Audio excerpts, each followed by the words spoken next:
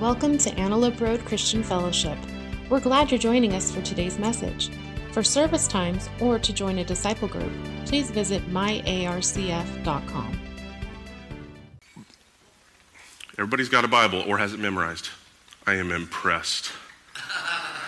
So impressed. That's awesome. You guys are beast. Let me get the clicker. Awesome. Thank you, sir. Great volunteers. Okay, if you guys were with us last week, you know that we started off a brand new series called Big Problems, Bigger God. And we started talking about a God who came to talk to Moses, a stammering, highly educated, but no longer hanging out with the rich and powerful elites of Egypt because he might have sort of killed a guy and run away. Kind of a guy. You know, like happens on your weekend. So let's recap briefly where we've been. For those of you that weren't filling in your blanks last week, but to jog our memory, because I know a lot's been going on this last week. We saw just in Exodus 3 alone, God's authority is so big that the laws of physics obey him, right? He can show up as a flame and not destroy the bush that he's inhabiting. Does that make sense? No, you say no, yeah, right? Say no.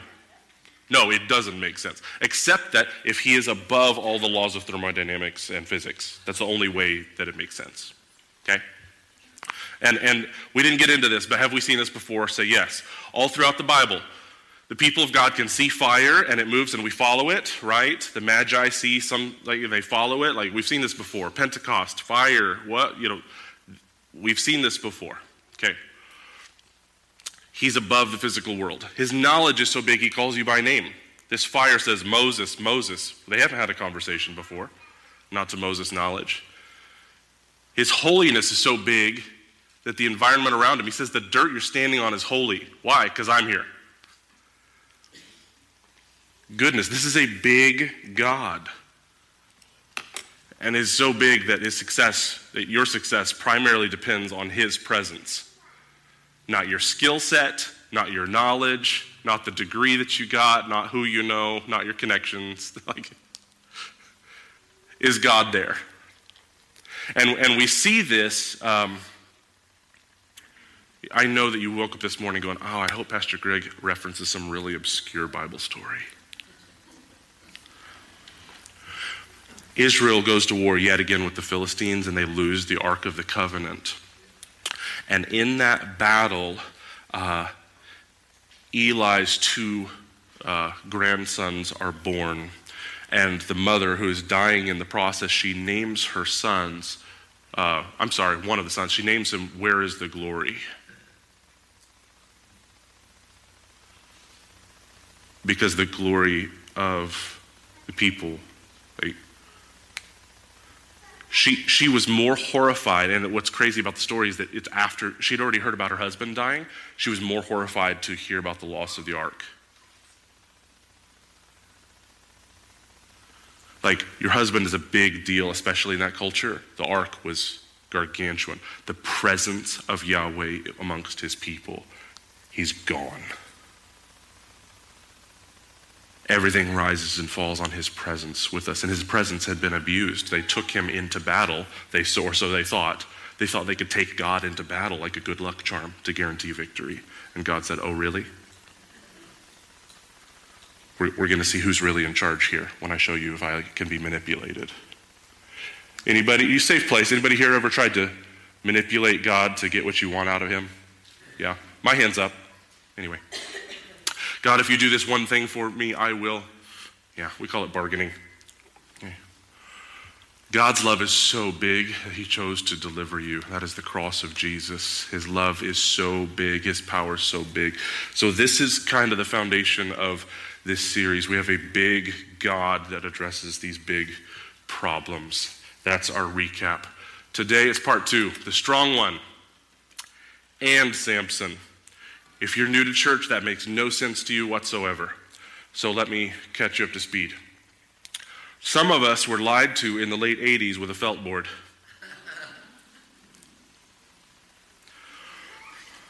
Judy, I'm going to bring you along. I promise. Don't give me that look.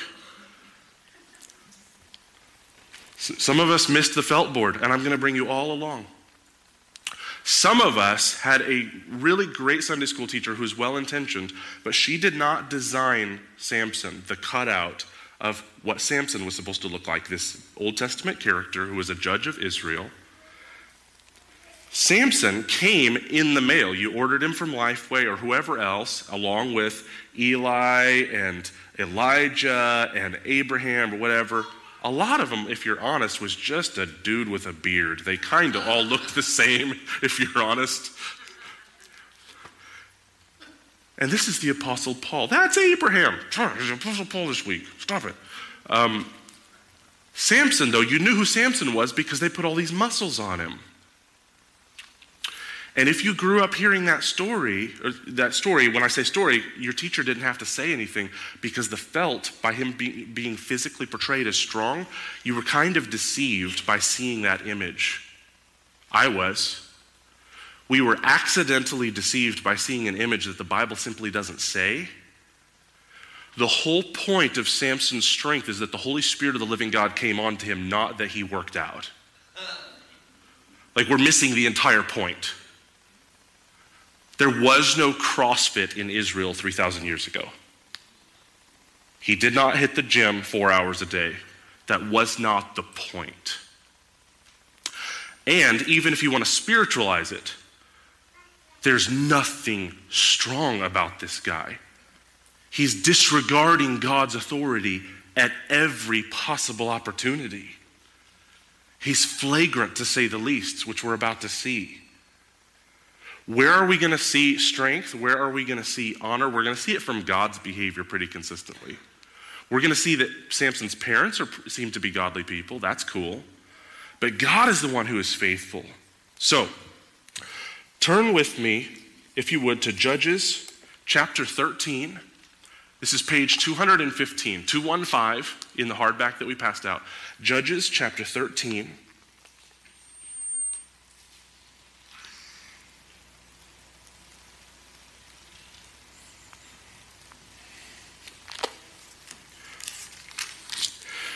So let me connect the dots from last week. Last week, God says to Moses, you're going to deliver my people out of Egypt. A whole lot happens, but basically God does what he says he's going to do because God doesn't lie. Takes Israel into the promised land. There's this period where he conquers the people. God conquers the people that he said he was going to help them conquer. This is the land I promised to give you.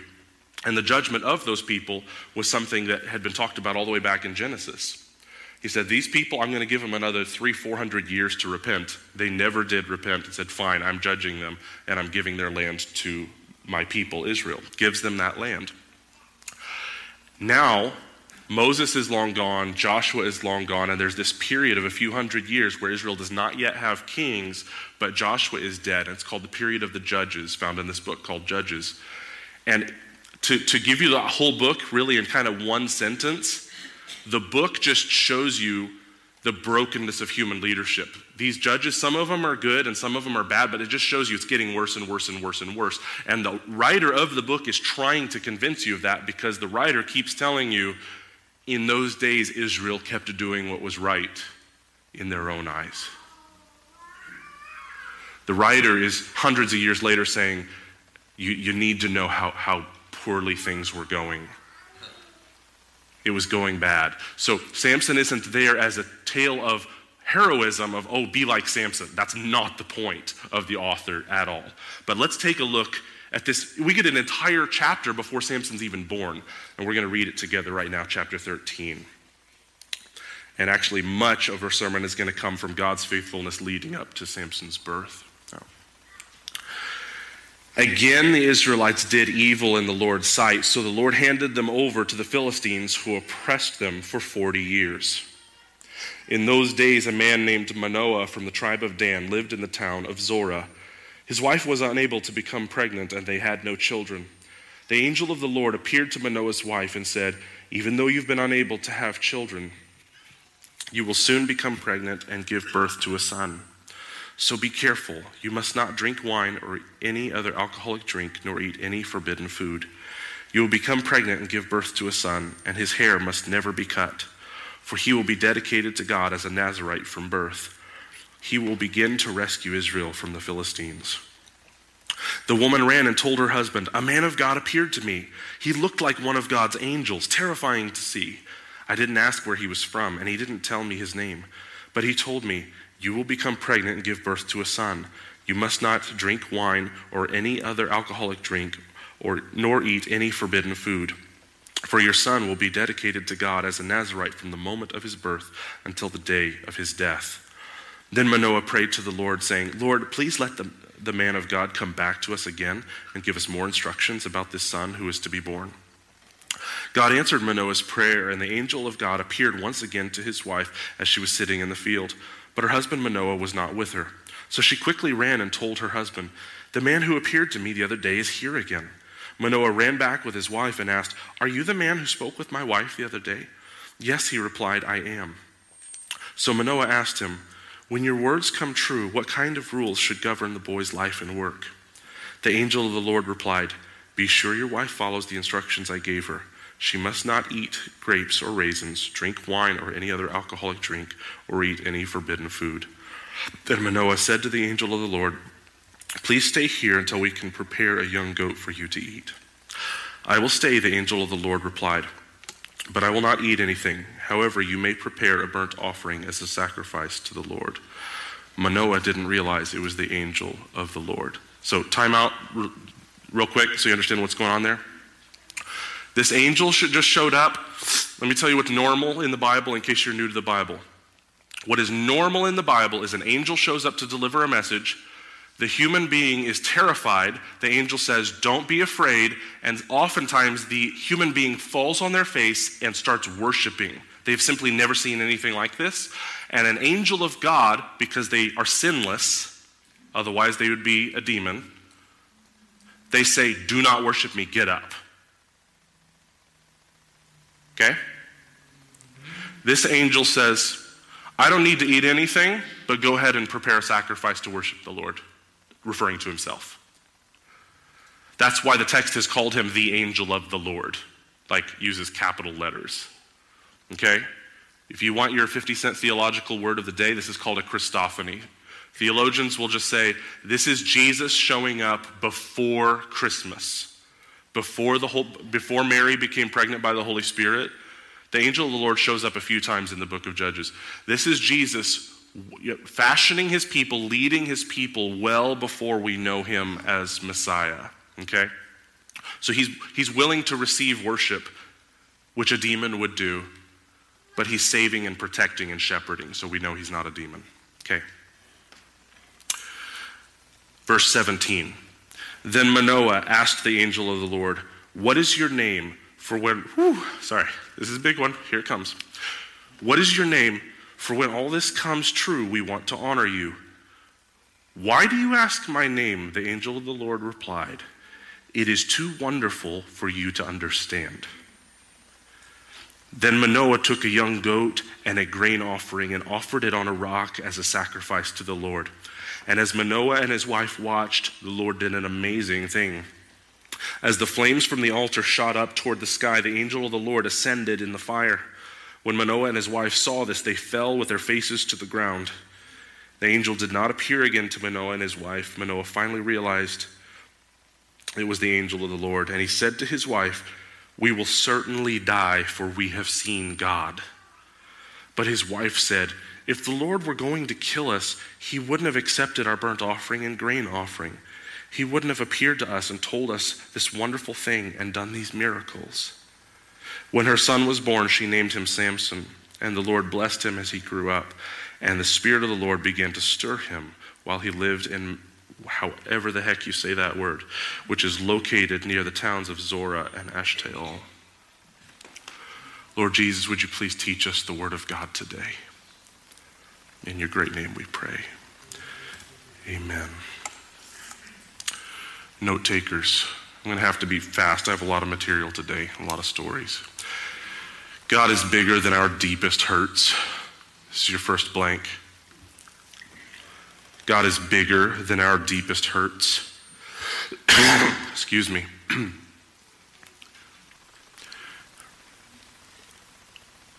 Did you hear the pre-incarnate Christ just come up to a woman who had been unable to have kids and say, "You're going to have a son"?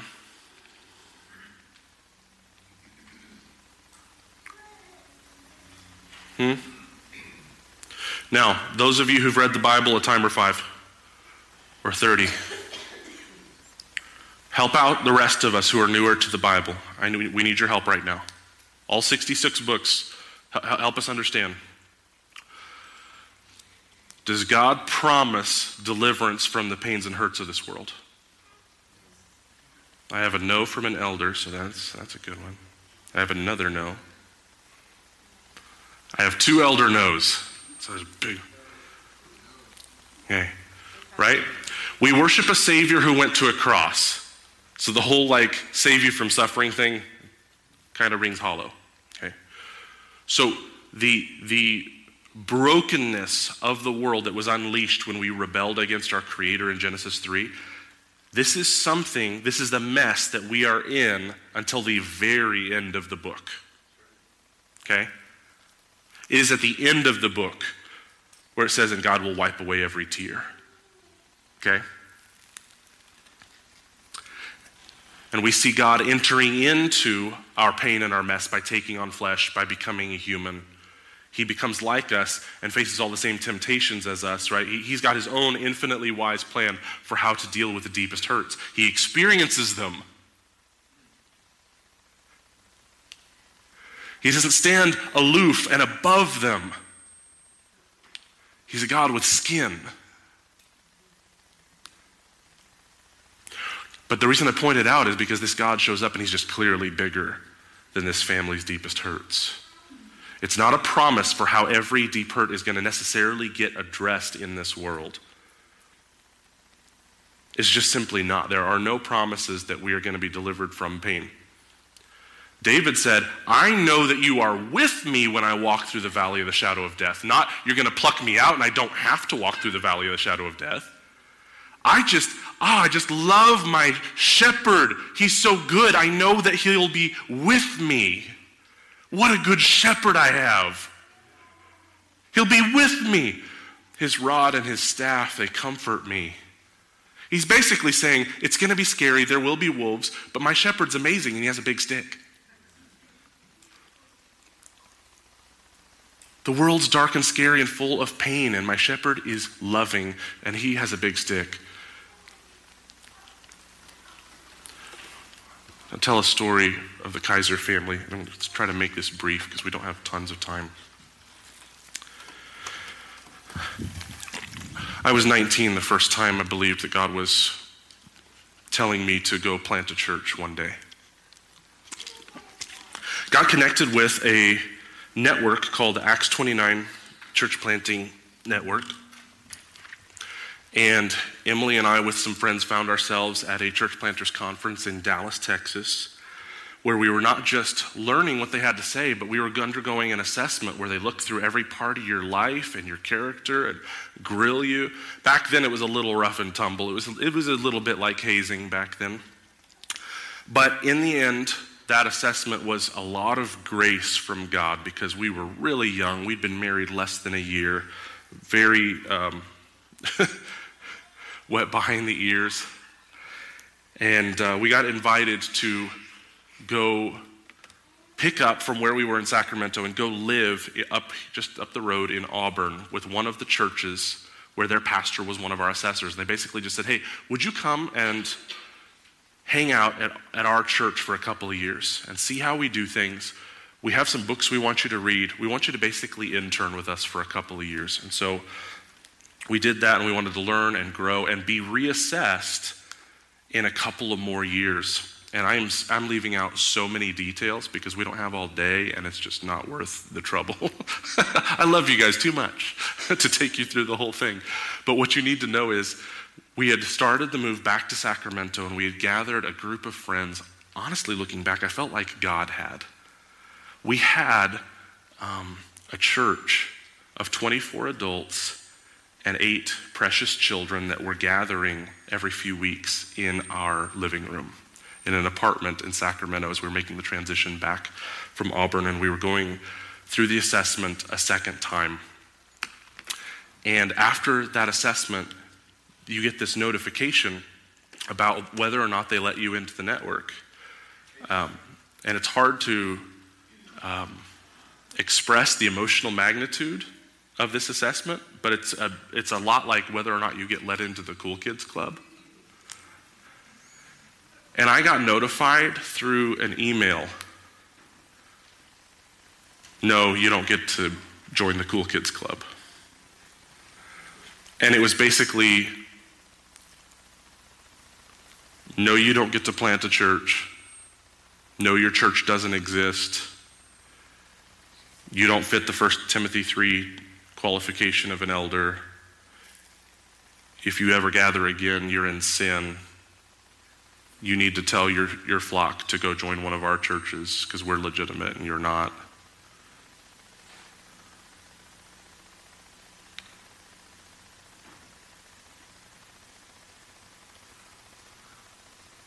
What am I supposed to go do with myself? When I was really sure this is what God's been telling me to do for like the last 7 years. This is what he's been saying. And for sure, are there people throughout history who's like, God said, and they were really wrong because they slaughtered 100,000 people? Yeah, for sure. We don't want to play the God card.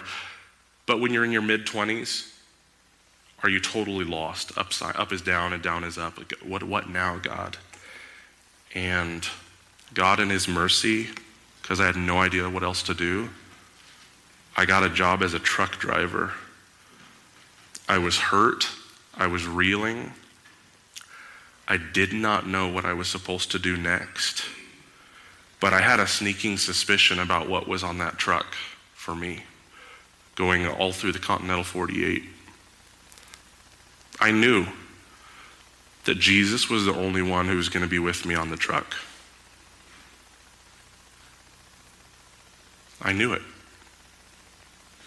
And I didn't last long because people who actually love their wives, they don't want to be away from their wife that much. And so I was only out there 7 months. But I had some forgiving to do. I had some real forgiving to do from people who had hurt me, that I felt had sinned against me, had sinned against my church, that had dropped a bomb in the middle of my church and blown it to smithereens.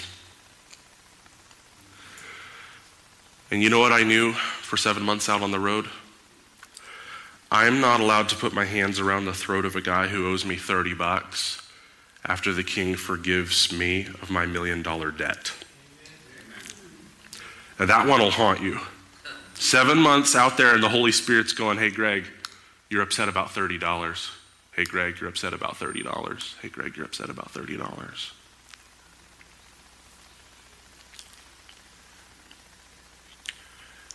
God was bigger than that wound before it happened. He was bigger than it while it happened. And a decade later, where I'm still going, Lord, show me my heart. Have I really forgiven?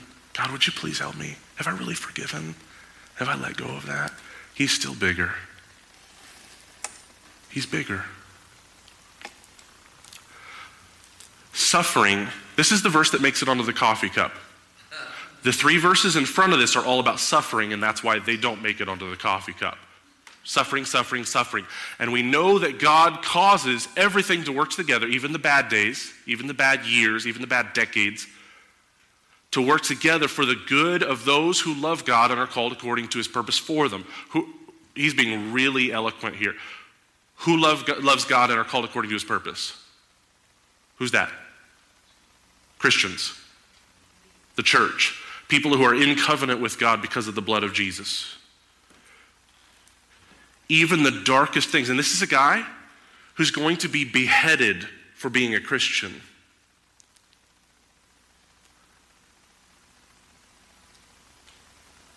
He is bigger than the dark circumstances. So I can worship him from a mountaintop and I can worship him in a valley. This God is recession-proof. I do not have to go decide to be an atheist the minute the doctor tells me bad news. That happens all the time, by the way.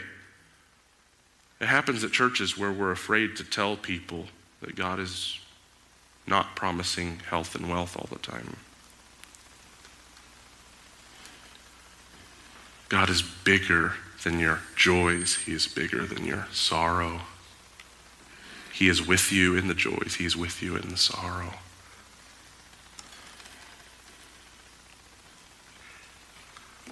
The call to action: trust Jesus with your wounds and tell him that you trust him with your wounds.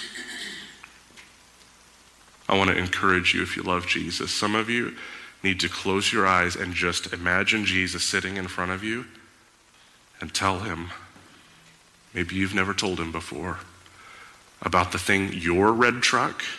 Everybody has a red truck, by the way. Some of you have 5. Jesus, I trust you with that. Jesus, I don't know if I've said it in 20 years, but I trust you with that. Jesus, it's hard. I want to put my hands back on it. I want to control it, but I trust you with that.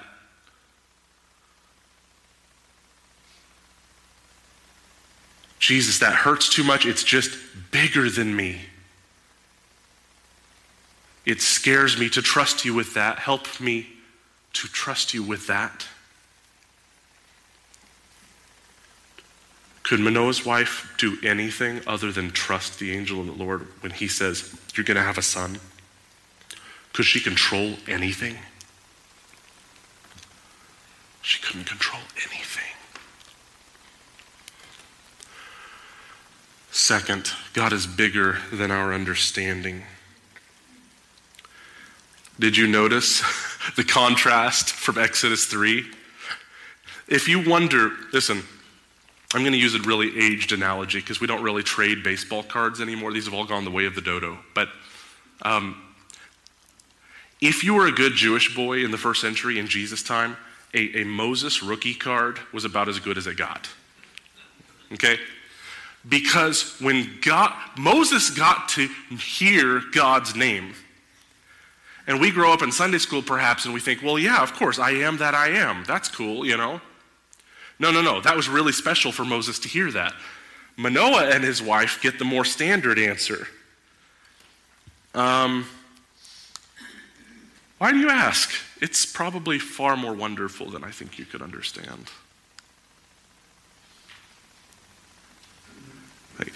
My name's too wonderful for you to understand. Me explaining my ways to you, Job, would be beyond your understanding, so that's why I didn't explain them. You need to trust me.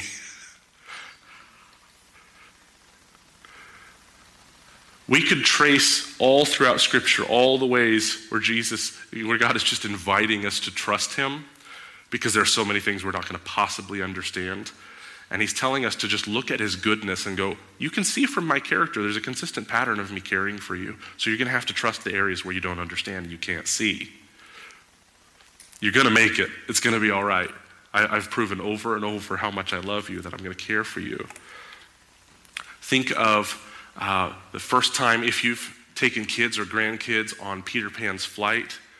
Disney Plus has this really wonderful expose about how these different rides are made and stuff, and showing the Imagineers how they, about 7 or 8 years ago, they went in and used, not LED, what's it called? Fiber optics. And they went in and all those lights are even brighter now, lit from down beneath and not shining in to control more light in the room. And they talk about how if we do our job, science is operating so well that science appears like magic, right? Magic is what Disney always talks about, and we all know it's science. But if you're bringing a 5-year-old to fly across London, and the 5-year-old doesn't understand fiber optics, okay? God just said to Manoah and his wife, why are you asking my name? Why do you want to understand it? The level of wonder that you experience, I don't know if you could understand if I explained it to you. See, there's this guy named Moses. I told him my name, and he still had a lot of questions. Anybody here consider themselves particular with their grammar? I'm the grammar fiend in my house, okay? How would you like it if you asked God his name and he says, I am that I am? Always have been and am imminently now, always will be, right? There are things that are beyond your understanding. If you love Jesus, choose comfort in knowing the God who knows. Do you know how much joy in the Christian life could come from this one choice? You know how you could sleep? The only way to enjoy Peter's Pan flight is to trust that that thing's not going to fall and you're going to die.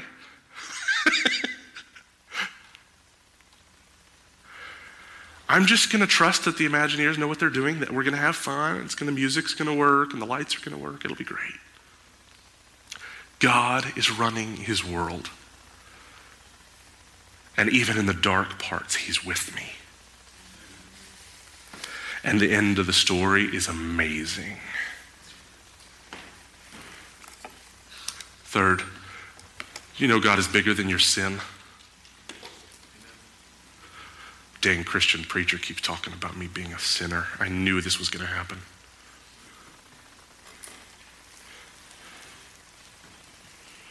This whole section where Manoah realizes it's the angel of the Lord, certainly we will die for we have seen God. He's not making this up, by the way. God had said in Leviticus, no man can see me and live. This was right there in the law, okay?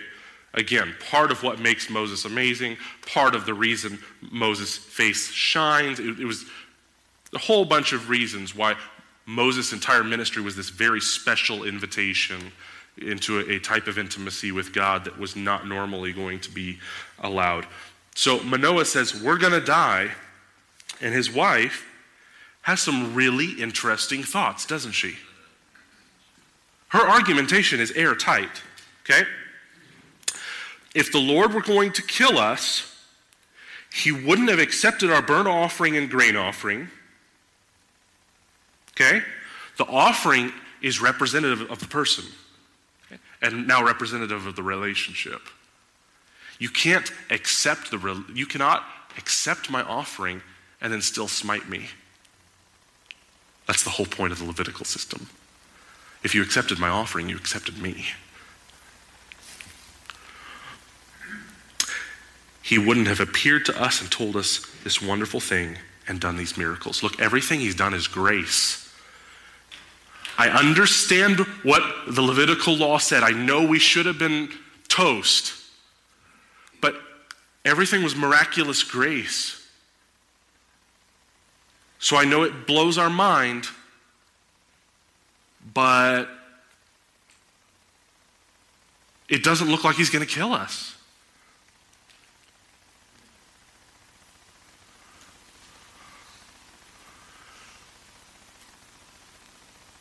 The thing is about being the God who is allowed to write all the rules. He is the giver of the law, and then the Pharisees really, really have a cow over and over again in the ministry of Jesus. They don't allow Jesus, the God-man, when he says, I'll help me interpret the law for you. And the Pharisees are like, you can't do that. I'm God, I can do that. When he says over and over again, you're interpreting the law wrong. Let me show you. God can, anytime that he wants, show us the way that we're interpreting the law wrong, and he can show us where he's pointing forward toward the cross. And right here, he chooses two people that he wants to be gracious toward. He chooses not to smite them, and he chooses to allow a goat to die. He chooses to allow a sacrifice. He chooses to accept that sacrifice. And we know that the entire sacrificial system is pointing forward to the Lamb of God who was slain before the foundation of the world. Jesus is the reason, ultimately, that the people of God don't die. All of the people of God are sons of Abraham by faith. And our sins demand that somebody dies. We can die for our sin, or somebody can die for us. And that is the Christian gospel. Jesus offers, I will die because of your sin, the death that you deserve. Or you can die for it. What do you want?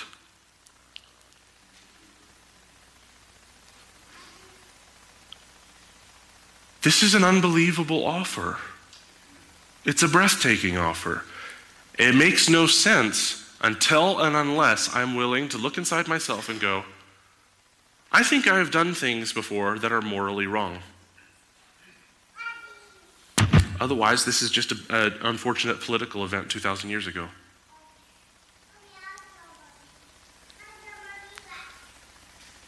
So if you're a guest, I want to be really clear. I want to invite you to become a Christian today. I want to be as clear as I can.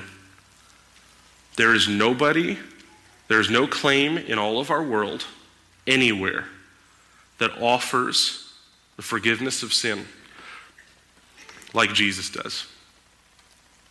Our world will tell you that there is no sin. Our world will tell you that everybody's got their own opinions, but then they contradict themselves as they say that there are no moral absolutes. Our world will offer you religions where there are no guarantees to heaven, just hope. Maybe kind of, sort of, maybe you get there. Our world will offer you a lot of religions where you have to work really hard to be accepted by God.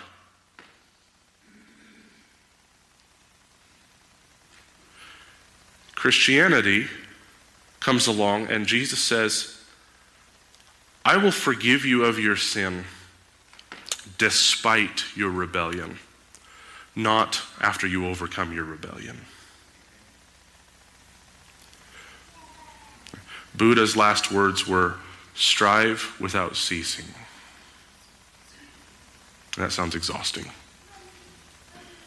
And Christ's last words were, it is finished. That's different. So quit playing games. Quit playing games. Just admit, I've been the center of my existence. I don't like it anymore. I don't want it anymore. I want Jesus to be the center of my existence. That's what becoming a Christian is. Do it.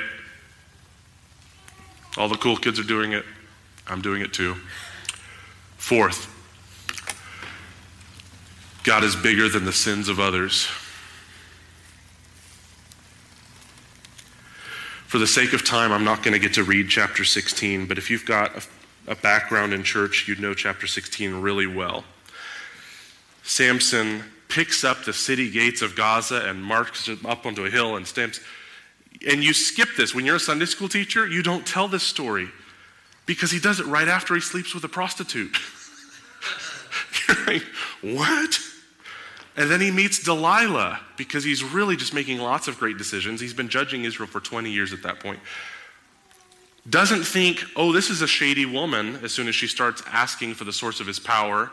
And eventually says, oh, if you cut my hair, and then the Philistines come in and cut it. Like, he's just over and over. This guy is a train wreck who shows total disregard for God's law.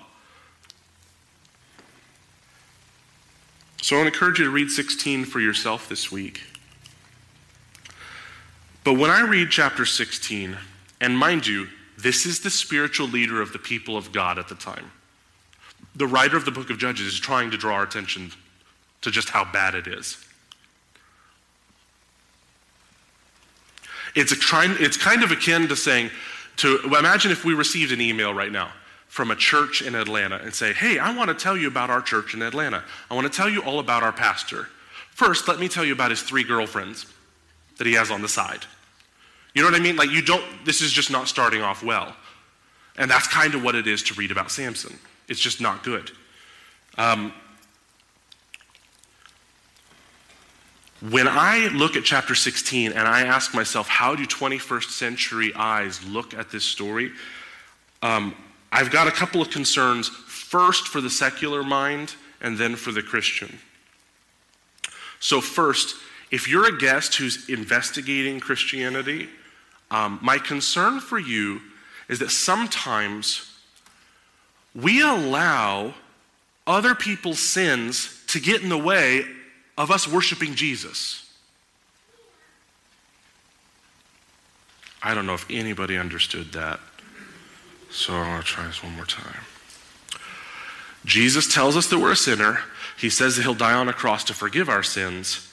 He asks us, would you like that forgiveness? And we go, he did something bad. To which Jesus goes, and? Right?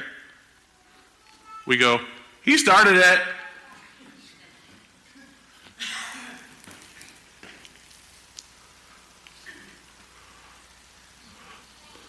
Can you say something that is entirely true that is still a distraction? Anybody here ever had one of your children or grandchildren rightly say, but she stole a cookie first? Sister stole a cookie and ate it. Now, I have chocolate all over my face too.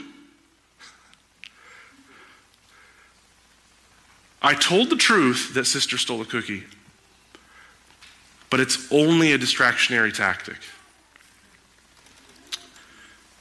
And here's my call to you if you're investigating faith. Owning your own guilt is the only way toward Christ's forgiveness. I don't like being the bearer of bad news, but this is so critical for your soul. If you're still dancing back and forth with whether or not sin exists, whether right and wrong exist, man, please do not look at the Samsons of the world, because our world is filled with them. You see Samsons every time you hear of a Catholic priest that molested children. That's a Samson. It's a spiritual leader who is a total mess, who is supposed to be better. That's a Samson. And we can say, during an age full of Samsons, we can go, well, God, you're calling me to be accountable for my sin, but Samson did this. And God's like, did I give you the authority to change the topic?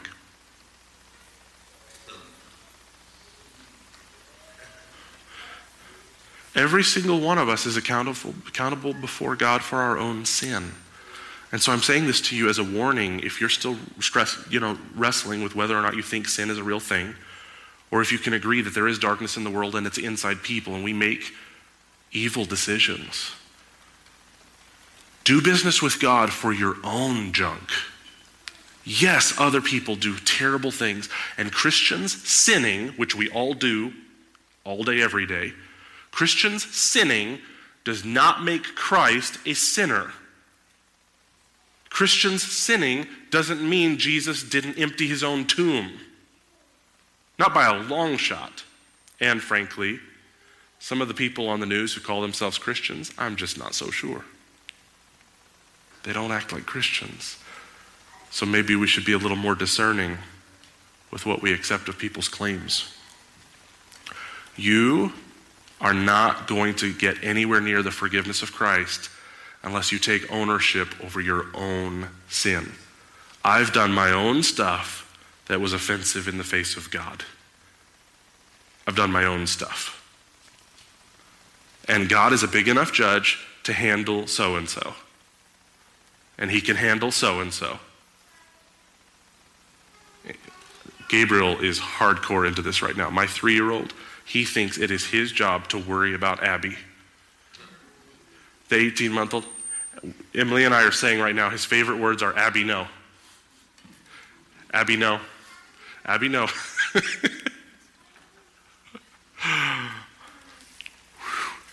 Actually, you just worry about you. You just worry about you. And for the Christian, God is bigger than the sins of others from a totally different angle. I want to remind you that choosing to forgive is the best path forward. A Christian isn't using the sins of others to say, well, I'm not going to deal with my own sin. You have taken your sin and you've put it at the foot of the cross because you're a Christian. But that doesn't mean that you have not allowed bitterness to grow. That doesn't mean that you're consistently choosing forgiveness as a healthy life rhythm. Some of you have spiritual leaders of your past, maybe spiritual leaders of your present. Maybe I have said or done something. Maybe one of your elders has said or done something. And you can forgive unilaterally. Maybe it's somebody you're still in a relationship with and you can come to us and seek reconciliation. That'll make Jesus smile. Oh, do you know how much good would happen in our church if we had the courage to reconcile? So many of the things where we are not reconciled, the other person doesn't even necessarily know they said or did something. Forgiveness is so critical, brothers and sisters, because it's the essence of the gospel. It's the essence of God reconciling rebels to himself through Christ's blood. I'm going to pray for us, and then we have some announcements.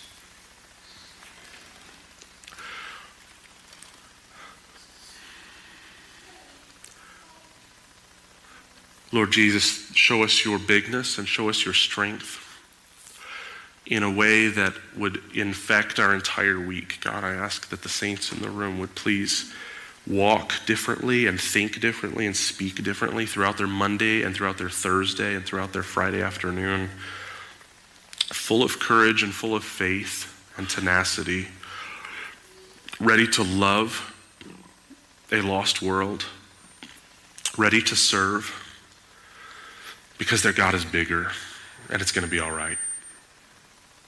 God, make servants out of us. We love you, Jesus, so much, but we ask you to teach us how to love even more. In your great name we pray. God's people said. Amen. A couple quick announcements I'm going to share verbally, and then we're going to do a video. Charles Ritchie here with Pastor Sanchez here in Mexicali. Charles Ritchie here with... Thank you.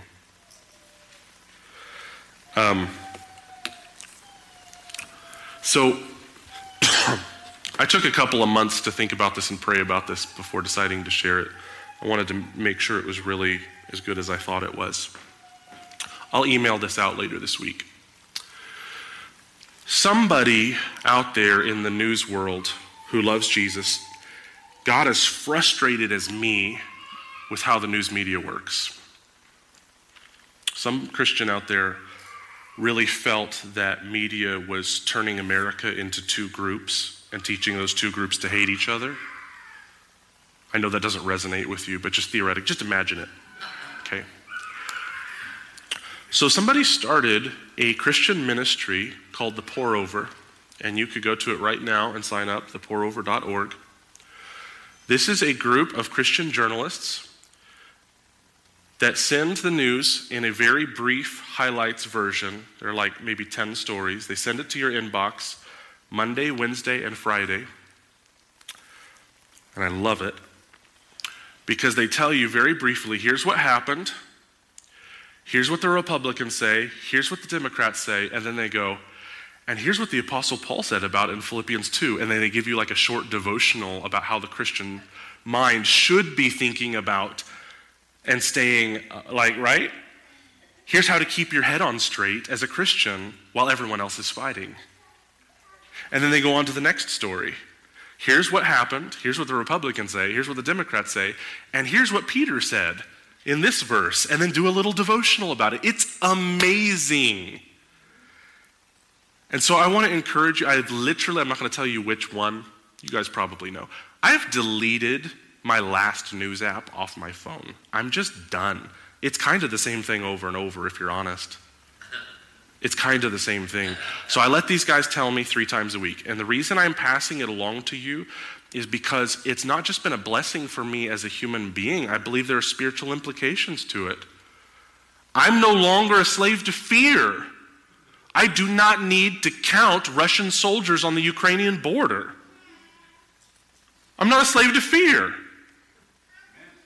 So I can preach every Sunday that God is big, but am I filling my mind Monday through Saturday that Vladimir is big? Right?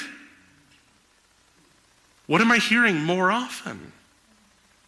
So I just want to encourage you, I'm going to send you a link through email this week if you're in the church database, or you could literally type it into your phone right now. I want to encourage you, if you need to detox a little bit from the constant drip, drip, drip, that's ironic. Anyway, to just get the news 3 times a week from a very hopeful, reasonable Christian perspective, wow, what a nice ministry. What a nice ministry. And then two things I want to share with you briefly. One, I didn't get the 4x4 signups together this week as promised. I apologize. So I'm going to push that back a week. Secondly, Pastor Ruben, correct me if I have my facts wrong, okay? The house sold, and we only have a couple weeks left with you, correct? Oh my goodness. Okay, because I've heard it through the grapevine. I'm not going to sing the song because the millennials and the Gen Z won't know the song. Okay. Okay. All right. So to our knowledge, we've got a busy church calendar coming up, but to our knowledge, next Sunday night is like the only time available that we have to celebrate and thank the Herreras. So would you guys please join us for a church potluck? We're going to thank the Herreras. We're going to embarrass them with how much we love them and hugs and kisses and gifts. The Herreras are retired. They never really retire from gospel ministry. Pastor's going to be praying for people and preaching the gospel until the Lord takes them home. But they're going to be moving to San Diego here pretty soon. So next Sunday night at 5, would you join us for a potluck where we're going to love on the Herreras and thank the Lord for them? We're going to do that next Sunday night at 5. All right, roll that announcement. Charles Ritchie here with Pastor Sanchez here in Mexicali at the Mexicali Church. That we're looking forward to visiting coming Easter week in April. So I'm going to ask Pastor Sanchez now tell us about his ministry here and what he looks forward to for us here when we come down here to Mexicali. Hola a todos. Mi nombre es José. Hello everyone. My name is Pastor Jose Sanchez here in Mexicali. Colonia Progreso is a community with new people moving in from many areas. We have the opportunity to share the Word of God with them. We organize activities for children, women, and men. We are ready to move forward for sharing the Word of God with the people. Our church is not a large church, and we do not have much. The people who worship with us vary. They live here for a while, then they move. But nearby they are building 200 new homes, and we are watching thousands of new people come to our community. We have the opportunity to share with them the message of salvation. Our church needs maintenance, and to fix the bathrooms for children to use. There are many brothers who are praying for us. We thank you. We also ask that you come and get involved with the children. We believe God has a plan for everyone. The opportunity to come and meet us and to meet the people and children. It will be a great blessing to your life. It may possibly be your first missionary trip, but there is always a first time. Paul made several missionary journeys, and each of them had a purpose. Embrace the faith of the gospel, and you can sow the seed that can sow the Word of God in the hearts of the children and the people. Thank you, Pastor Sanchez. Helpers needed for Mexicali are people who can work with children and youth, music, food preparers, maintenance workers, and community visitation. See Charles Ritchie or sign up at the back table after the service.